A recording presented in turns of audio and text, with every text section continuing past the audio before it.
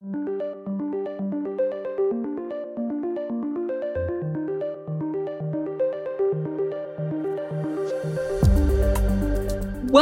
to Tomorrow's Tech Today, bringing you the latest in technology, talent, and transformational change.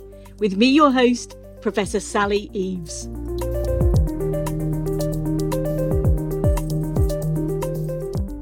Hi, everyone, and a very warm welcome to Tomorrow's Tech Today, bringing you the latest in technology, talent, and transformational change. With me, your host, Professor Sally Eaves, CEO of Aspirational Futures. And indeed, inspiring new aspirations, the next generation of innovation and breaking frontiers is very much the focus of our discussion today, with this special feature episode with IBM's Institute for Business Value, or IBV. This is IBM's business research and thought leadership institution, enabling C-suite executives with research-driven insights to boost business IQ. And I really love that expression. Brilliant. So to talk about the trends making a difference from technology to evolving behaviors and expectations and values, I have some fantastic guests from IBV joining us today. Firstly, it's Chad Andrews, who's Global Leader for Telecommunications, Media and Entertainment. Welcome, Chad. Oh, thank you for having me. Appreciate it, Sally. My pleasure. Thank you. And we also have Christine Gonzalez-Watts, who is also the Strategy, Offering Management and Marketing Lead, specializing in electronics, environment, energy and utilities. Welcome, Christine.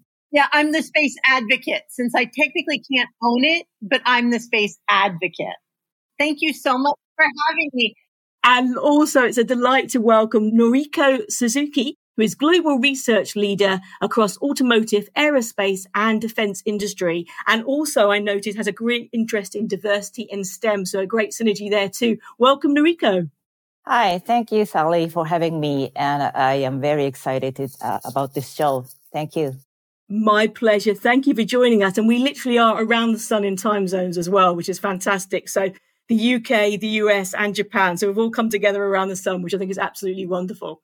And I thought maybe to start it off, I always love to know a bit more about the person behind the technology and the role. So perhaps we could do a little round robin on that, and we'll go in the same order if that's okay. So Chad, just tell us a little bit more about you, what you do, and what you're most passionate about in your role at IBM and IBV specifically. Sure. So I've been with IBM for about 9 years. I've had roles in the media and entertainment consulting practice, and I also served as the global solutions lead for advertising and cloud video prior to my role now. I've always been fascinated by technology innovation, but really around the purpose of technology. So, I think the human aspects of technology. So today I'm really fascinated by the prospects that we might be on the cusp of a massive technology revolution, one that may impact humanity in aggregate more than any of the technology waves that we've seen in the past. So I'm most interested in how the convergence of networking technology may bring us together. And in some regards, I'm more interested in some of the problems that we have to overcome in able to ensure that that technology is really serving humanity. That's brilliant. Thank you. I love that integration that you were discussing there. I think that's so important. We'll definitely come back to that. And Christine, if I could go over to you. Sure. It's always hard going after Chad because he does such a great job explaining these things that I always feel a little bit smarter for him and a little bit less on my side. But, this is what it's like to work with him on a regular basis. I think that for me, when I look at electronics, just about everything has become electronic. And, if we needed a bigger proof point for that, it was that when we ran short on semiconductors, the world shut down. Whether it started with autos and the knock-on effects from that small aspect taught us that we needed to do things very, very differently. And so I think that I'm so excited to own the electronics industry for the IBV because it is so central to so many things that are happening in the world. But from the outside looking in, I think that the transformations we're having around the way people don't only interact with technology, but the technology transparency is becoming fascinating. Because as the actual operations of technology fade into the background, we really have to think about the rationale why we do things. And that makes all of this interesting. And then the other part of it is space, and space is just space. And I love that. We'll definitely come back to that massive shared interest on that subject as well. I love that. I love the synergies already. Norika, I'd love to come to you and tell us more about your role, what you do, how you got there. Yeah, I have been with IBM for the past 6 years, but I am in this current role at IBB's automotive lead since the beginning of last year.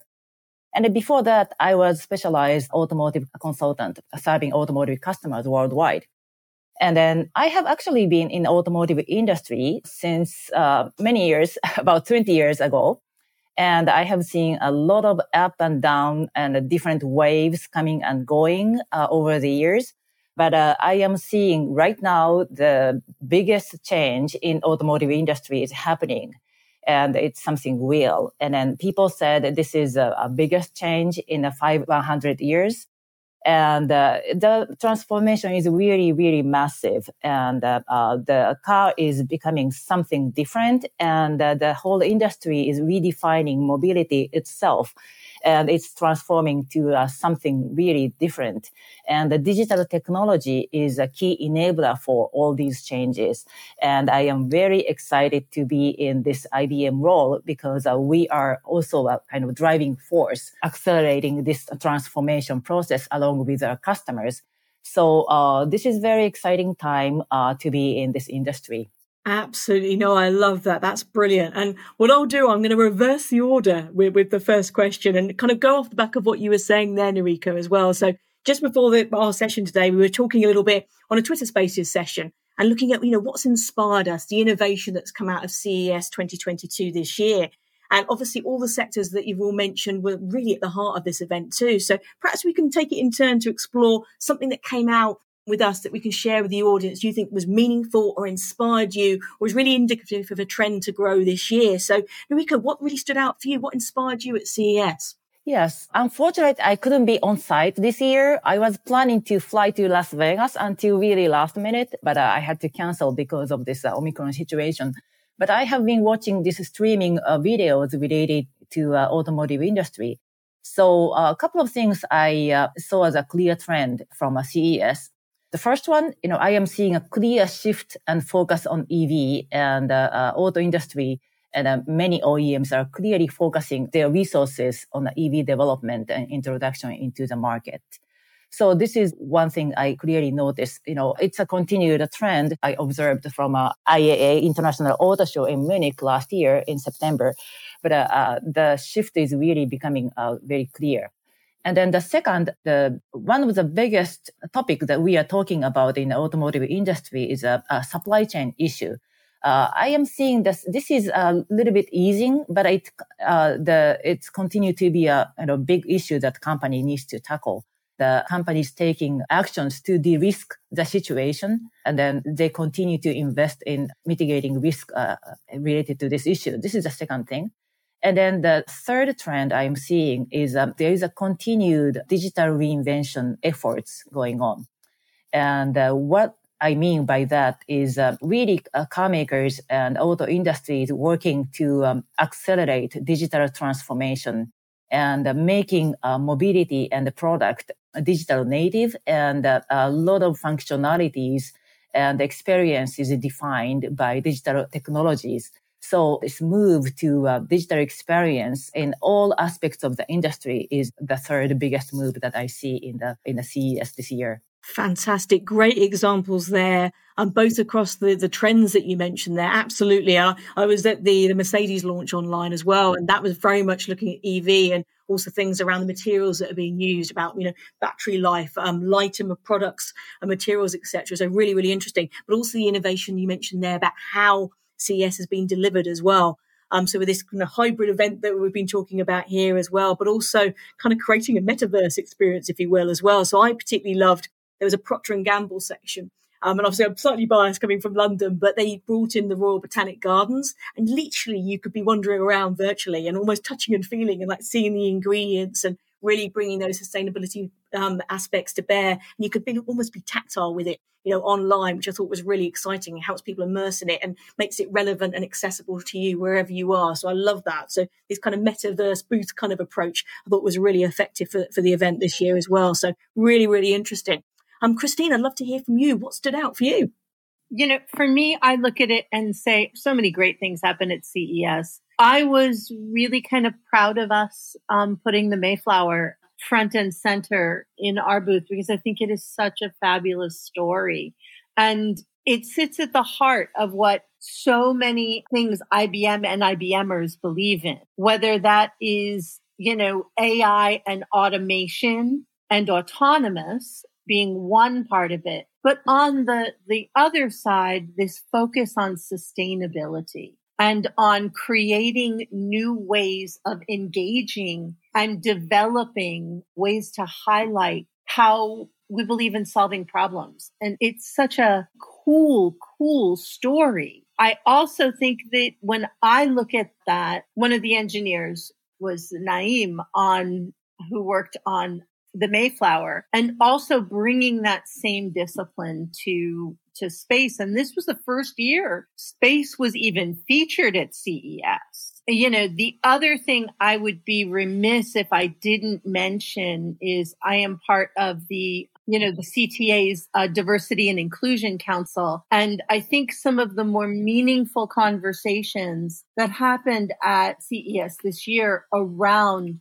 not just diversity, but actually focusing on inclusion were critically important to creating the future we all need to move forward in. And that has to bring forward different voices than we've heard getting us here. Absolutely. I couldn't agree more strongly. It's moving along that continuum to inclusion, diversity, equity, and belonging. And you're absolutely right. I think one of the words that in a previous conversation we've had as well was about embedding. And that's one of the biggest changes I'm seeing, things that I care about deeply in that area. And sustainability, you mentioned front and center there as well. They're not conversations that are periphery. They're being baked in, they're embedded, and they're meaningful. They're being backed up by tangible actions as well, which I think is fantastic. And the project you mentioned there about Mayflower, I absolutely love it. That combination, running on solar, captained by IBM AI, equipped with automation and cloud. It's that integration. But again, I love the fact that not only is it supporting research around climate change, for example, on things like microplastics in the sea, but also I think it's just so inspirational. I work with a lot of kids in my nonprofit, Aspirational Futures, and that's about breaking down barriers to access to tech, but also inspiring people to say, hey, do you know what? I can do that. That could be a career for me, and helping them to be curious. So I also think the inspiration, the metaphor of the Mayflower, if you will, I think is really exciting and will bring benefits to so many people as well. So super excited to see that back to sea for the Atlantic voyage in the spring. And we've actually got a special episode exactly on that project as well. So everybody listening, please look out for that one as well, because they're coming out almost back to back. So a bit of a double header here, which is brilliant. And Chad, I'd love to hear from you as well. What's your kind of key innovation or inspirational takeaway from CES? Well, as we all know, just a couple months ago, Facebook rebranded as Meta, meaning metaverse. And I'll step back in time to 2016 when I was sent to a VR AR conference. I won't pick on anybody, but there was an analyst firm that opened up that conference and predicted that AR by 2020 would be a $120 billion market and VR would be an additional $100 billion market. Now, they were off by almost the entire prediction, which is interesting because there are a lot of technology predictions made. Very few predictors are held to account. But that was a particularly big miss. But perhaps informed by that, but also by the experience of wearing those kind of clunky headsets that made you dizzy. I've been an overall skeptic that people at large will step into an alternative universe that will be a metaverse, thinking in terms of the great fiction of Snow Crash or Ready Player One, that there'll be this sort of interconnected alternative world. I think that will emerge in connected gaming. I think there's a there. But one of the things I saw at CES, I didn't attend physically, but I saw virtually, was a contact lens that's being marketed by a company called InWith that allows experience of overlays of a metaverse experience. And so what that leads me to is I don't know when the metaverse will materialize, but I think it's not going to be this alternative world, I think, when it really takes off. I think what will really make it a tens of billions of dollars into the hundreds of billions of dollar market is when there's a seamless integration of visual information with the real world, where essentially the real world becomes the metaverse. So you may step into gaming environments. It may be that you have geotags as you're walking through Times Square and you're seeing marketing offers or other information overlays that are just embedding itself in your daily experience. But we saw Snapchat a couple of years ago say that they were sort of strategically putting their glass device at the center of their strategy. But in the past, we saw, like with Google Glass, that there's been, a difficulty in people really embracing a comfortable, seamless experience of visual information with the real world. But I think that to me is just very interesting and raises my eyebrow that if there is going to be meaningful action in the next few years, and real scale in the metaverse, I think it's going to come through innovations, something like this contact lens. Super, that's fascinating. I love that, Chad. That's brilliant. And just before I go on to a question about some of the research at the Institute of Business Value, what I wanted to do is just come back to you as well on one other point. I noticed that the CE Innovation Awards had come out today as well. And I just wondered if you could just give a little overview about IBM's involvement as well, because a couple of things stood out there in terms of special recognition I saw. Yeah. So Sally, one of the things that we did win an award for was the Telum processor. And it was an honoree for our first on-chip accelerator for AI inference and insight. And it is especially helpful for consumer fraud. And it helps sort of do that while the transaction is in flight. And that means that you can prevent fraud from ever hitting in your system. And that is a huge win to balance sheets. It's clearly especially important in commerce. It's also really good for trading applications and for financial services, insurance when you're doing online underwriting. So it's always fun to win awards, and we always love when that happens. And in this case, the IBM Telum processor was something we're quite proud of. That's wonderful. Fantastic. I think hitting on things that are obviously right up there for consumer concerns at the moment as well, and really supporting that. So fantastic news. That's brilliant. Thank you.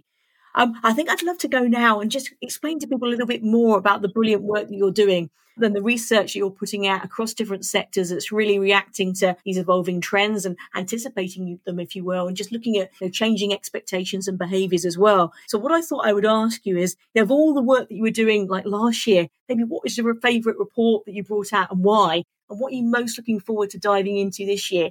Perhaps to Noriko first. So last year, we published Track 2030 report. Actually, that was work between myself and my predecessor, Ben Stanley. And we are predicting what the future holds for the truck industry for the next 10 years. And, we talk a lot about the digital reinvention in the automotive industry, but the same thing is happening in the truck industry. And we are seeing that the digital experience and the personalization feature is really defining the product itself, and also the management of the fleet features becoming very important for the fleet management companies. So there's a lot of changes happening around the commercial vehicle industry as well. So this is one big report that's very interesting. And then another interesting report which came out last year is about the digital commerce. And automotive retail is very traditional. We have an automotive dealer network, and the primary touch point for the customer is dealers. And then traditionally, the car makers' marketing efforts and dealers' sales efforts didn't transition as smoothly as our consumers would like to expect. So the car makers are really working hard on making this transition smoother using digital technology and AI, and then making this transition smooth at scale and comfortable and wonderful customer experience. So this second report is also very, very interesting, and it's called Lead Management for the Automotive paper. So those are two interesting papers that came out from my industry. Fantastic. Thank you for bringing it to life. That's really interesting. Thank you. And Christine, over to you. I might have a hint from this, from something you told me recently. So I'm going to surprise you, Sally. I'm going to surprise you. Clearly, I can talk about space all day long, but one of the more interesting things that we're working on, and one of the unsung heroes at CES, is actually the energy industry. And electrifying energy is a huge topic. You've got a lot of things that are happening, and it's a place where clearly Europe and the UK in terms of energy retail is by far and away ahead of where we are in the US. So in looking at it, we did a study that'll come out later in the first quarter that is actually about renewable, resilient, and responsible. And one of the things as industries electrify, whether it's automotive, whether it's manufacturing, whether it's all of the pieces that are here, we are finding that now, and this is important, technology is the main driver of why businesses are making change instead of tech regulation and so government regulation 54% and actually technology being empowering to enable change at 56%. And that goes up when you get to a group that we call green energy movers. These are people who are ahead of the game and are starting to use and instrument their physical plant, because the grid is the single most complex non-human system we have.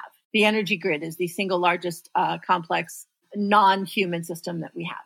So we are talking about this notion of a digital base layer and how you build that out. But, a lot of times you hear about this from the consumer point of view. But in this particular case, it's whether or not you're going to be able to contribute back with energy from your house, how your smart appliances are behaving, how we're looking at holding on to energy as it traverses longer and longer distances, and how you're driving intelligence into the networks. So there's a lot of really fascinating pieces going on, not just to protect and understand, define digital and physical assets together. We talked a lot in other conversations today about digital twins. This is one place digital twins are an absolute imperative. And you might recall that there was a cyber attack on a pipeline in the US. These kinds of things, protecting this sort of infrastructure and creating new means around that infrastructure working is actually going to be fascinating. And it couples with another effort that I worked on this year around the clean electrification maturity model. And while we started out working on clean electrification from the utility perspective, what happened once we launched was we started to get car companies asking, well, we need to kind of consider those sorts of elements as well. And governments coming back and saying, so we need to have an understanding of where we are vis-a-vis clean electrification planning. So I love when you start to see these industries come together and cross over and create new means and new ways of working that will allow us to create greater sustainability, especially as we remove fossil fuels and develop plans for the future of a much greener planet, I hope. That's fantastic. What a great example. And I saw some of your other research as well that kind of was looking at like the role of the CIO and CTOs and saying, can they be the next sustainability leaders, and really underpinning that with research stats as well, looking over the next 3 years. So yeah, fantastic. Yeah, if you look at the role of the CTO, needs to be able to understand not just how to keep technology up and running within the operation, the traditional CIO role, but the CTO owns a lot of the public facing pieces, the pieces that go out into the world. And that creates a very new dynamic where the CIO and the CTO have to work together to build these truly sustainable in the means of ongoing operations, but also sustainable in terms of what we can turn over to the next generation. Brilliant. Thank you so much. And Chad, I'd love to hand back to you now as well for your thoughts on this in terms of research, either that's just come out or to come this year. First of all, the IBV's tentpole deliverable is something that we call a research insight report, and it's based on our own primary research. And it will include technology insights and recommendations. And the major one that I was responsible for last year was called The End of Communication Services as We Know Them, which I think is pretty provocative and bold, but was substantiated by the data that we got back from a survey of 500 global telco leaders on the topic of 5G and edge computing, where we asked about investments that had been made to date. We asked about the status of use cases and what use cases were important and the role and value of different types of technology.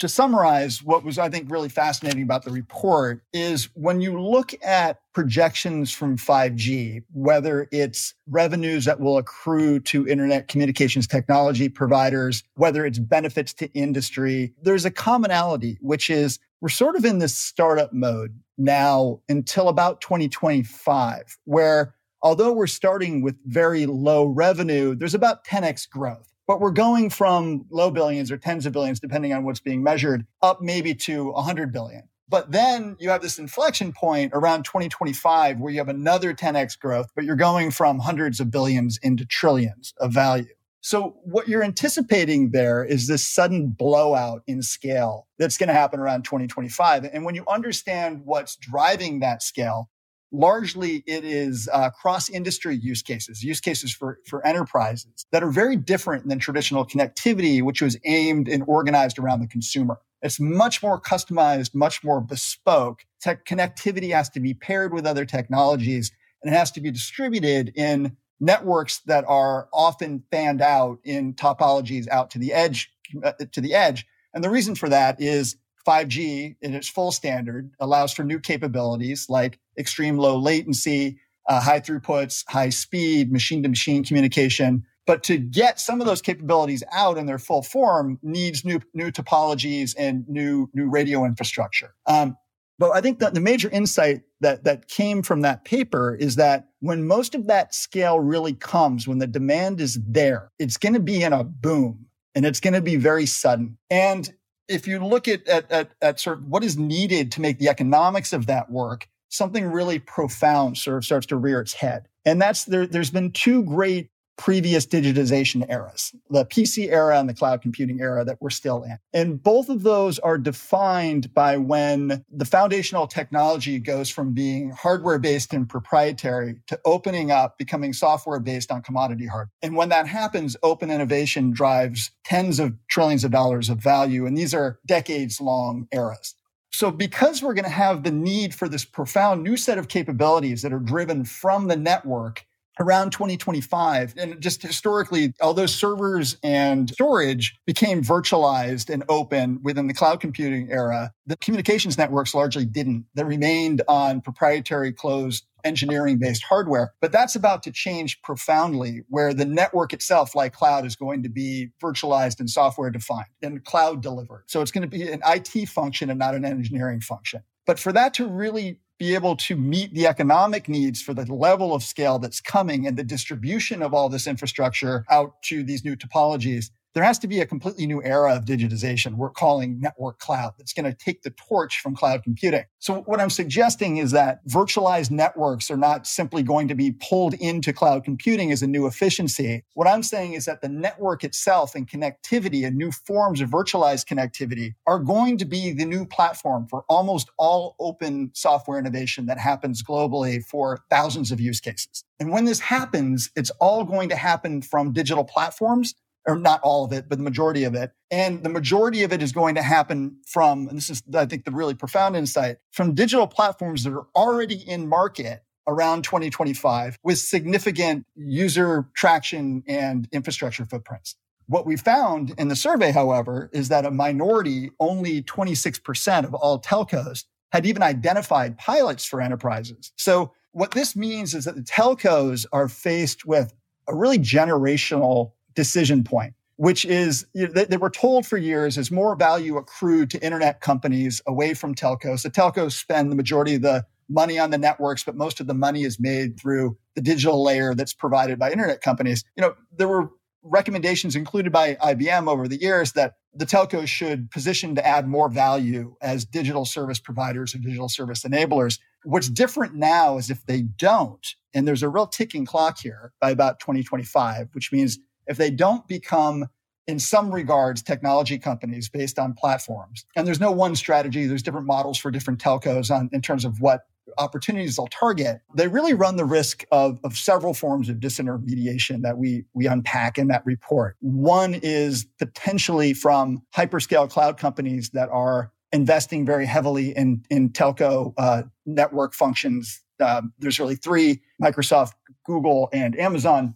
Because there's the expense of building out these new distributed networks will require much more of services revenue to be used to offset those investments by the telcos. So they're going to have tremendous pressure on their balance sheets to reduce operational costs. One way they may go about doing that is by outsourcing more of their telco network functions to the hyperscale companies. If they do that, there's a danger of the hyperscale companies owning more of the control plane from the cloud out to the edge and relegating the telcos to more of a commodity role. So we talk about that sort of in depth and some of the scenarios and things that the telcos need to look out for, and ultimately make the recommendation for why many of them will have to sort of embrace more aggressive digital transformation. In terms of asking for what's coming this year, that was the end of communication services as we know them.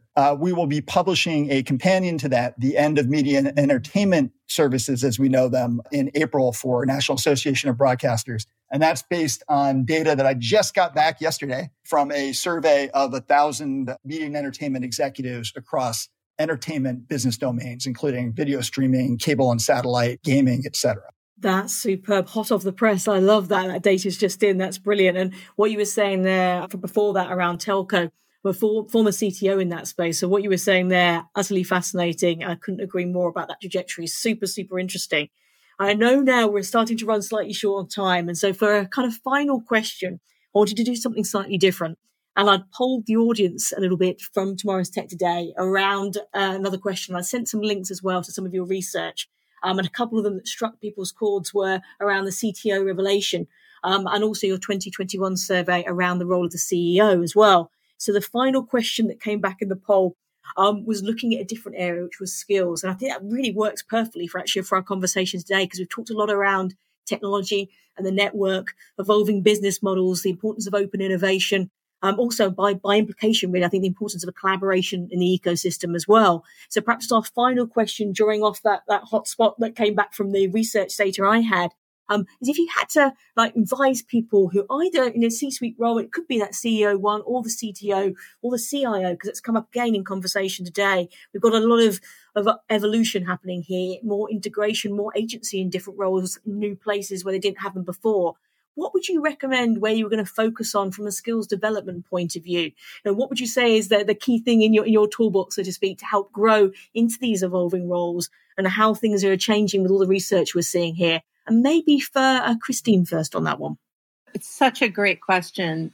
I think one of the things that we need to do is change mindsets, and not the least of which in that mindset is around ecosystem and around openness. We have been, taking so much time in saying that we have all of this propriety. We have all of this control. And if we look at some of the greatest examples of things that have been achieved, not the least of which is the COVID-19 vaccine, by working in a more open operating model, then I think that really should be a skill we focus on.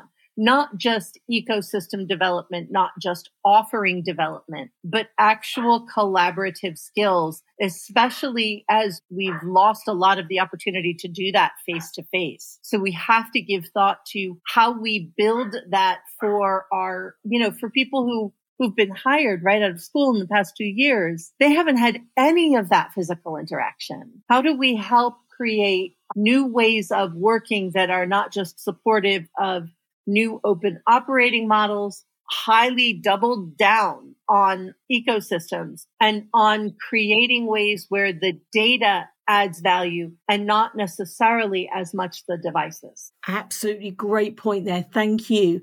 And Noriko, I'd love to hear from you on this. Yes, the reskilling the workforce is one of the big agenda for automotive industries executives. And it's driven by mainly a couple of things. One is the car maker's product mix is going to be shifting to a more electrification. So with the shift to EV, you need a lot more software engineers and electronical skills in the company.